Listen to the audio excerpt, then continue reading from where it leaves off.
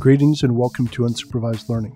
I'm Daniel Miesler, and this show provides content curation as a service with a focus on the intersection of security, technology, and humans. I spend between 5 and 20 hours a week consuming books, articles, and podcasts, and each episode is either a curated summary of what I've discovered in the past week or a standalone essay that hopefully gives you something to think about. All right, welcome to a standalone edition of Unsupervised Learning. In this episode, I'll be reading an essay of mine called The Difference Between Existentialism, Nihilism, and Absurdism, 3 different ways of approaching the lack of intrinsic meaning. For centuries, there have been people who believe there is no intrinsic meaning in the universe. Here I'll summarize the 3 major branches of this belief and how each proposes to deal with the situation. Existentialism is the belief that through a combination of awareness, free will, and personal responsibility, one can construct their own meaning within a world that intrinsically has none of its own.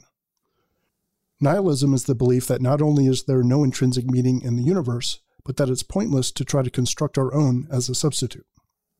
Absurdism is the belief that a search for meaning is inherently in conflict with the actual lack of meaning, but that one should both accept this and simultaneously rebel against it by embracing what life has to offer.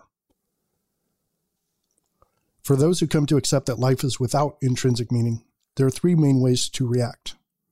Embracing or creating a meaning framework, such as a religion or a spirituality framework, because they believe it's too hard or sad to live without one. Acceptance of the lack of meaning, and living on with and in spite of this knowledge. And suicide, due to life being meaningless and therefore either too boring or too painful. I view Camus' Absurdism as a 4th and ultimately the most satisfactory response, as it remains practical without the abandoning of intellectual integrity. It teaches simultaneous acceptance and rebellion. Adopting a religion or some sort of nebulous spirituality as someone who has accepted the truth of intrinsic meaninglessness amounts to either intellectual laziness, emotional weakness, or some combination thereof. It is to say that the truth is too difficult to consume and accept, and that you've chosen to believe something untrue because it's easier. To commit suicide is to turn one's back on the beauty that life has to offer, which I feel should only be explored in extreme cases. Resigning to truly believe something you know isn't true is a weak position, but it often gets confused with absurdism, which is not. Absurdism is about working within our human limitations, but without abandoning our respect for ourselves or the truth. Absurdists often either adopt or construct a belief structure that provides a day-to-day reprieve from the crushing impossibility of true meaning. Such constructs allow us to trick our evolution-soaked brains into extracting meaning from the universe, while never forgetting that the system itself is also a trick. This awareness is the difference between rebellion and surrender. A person who has surrendered will say that they believe in their construct completely, and that it provides true meaning in the universe, while someone who has not surrendered may say they've adopted a scaffolding for practical reasons, but that they know it's artificial. The barrier is delicate between embracing a belief structure because not doing so is too empty or painful, and only doing so for practical purposes while still knowing it's false. Many start as one or the other, and then migrate, or exist day to day as one and become the other one when they're pressed. Examples of surrender and rebellion. True believers in mainstream religions either never believed that the world lacks inherent meaning, or they chose to stop believing it because it was too empty and sad. You can't really know which a person is without deep conversation and significant honesty on their part. Many religious people will become atheists later in life, but after much introspection decide to stay loosely tied to their beliefs and the community because of the social and meaning-based benefits. Many in this situation are not entirely sure, day to day, how much they really believe versus how much they're pretending for practical reasons. Conversely, many people brought up without religion see later in life that all their happy friends have a family and a strong faith, and decide to adopt religion to acquire its benefits. Similarly, they may not know at any given moment how much of their participation is genuine versus secular. In my opinion, the defining characteristic of absurdism rebellion is the maintaining of extreme clarity between seeking the benefits of belief in intrinsic meaning, all the while knowing it's impossible. Such a person can go to church with a family and mentally pray in some sort of secular but semi-spiritual way, while simultaneously knowing, but not actively thinking about, the fact that nobody is actually listening. As humans, it's virtually impossible to exist in both modes simultaneously.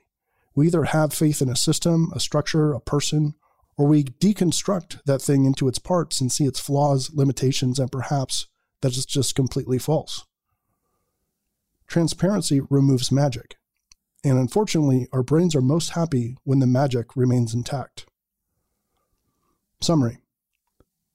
The religious believe that meaning was imbued into the universe by a supreme being, that this knowledge is available to us via one or more texts, and that it's our responsibility to go learn about it.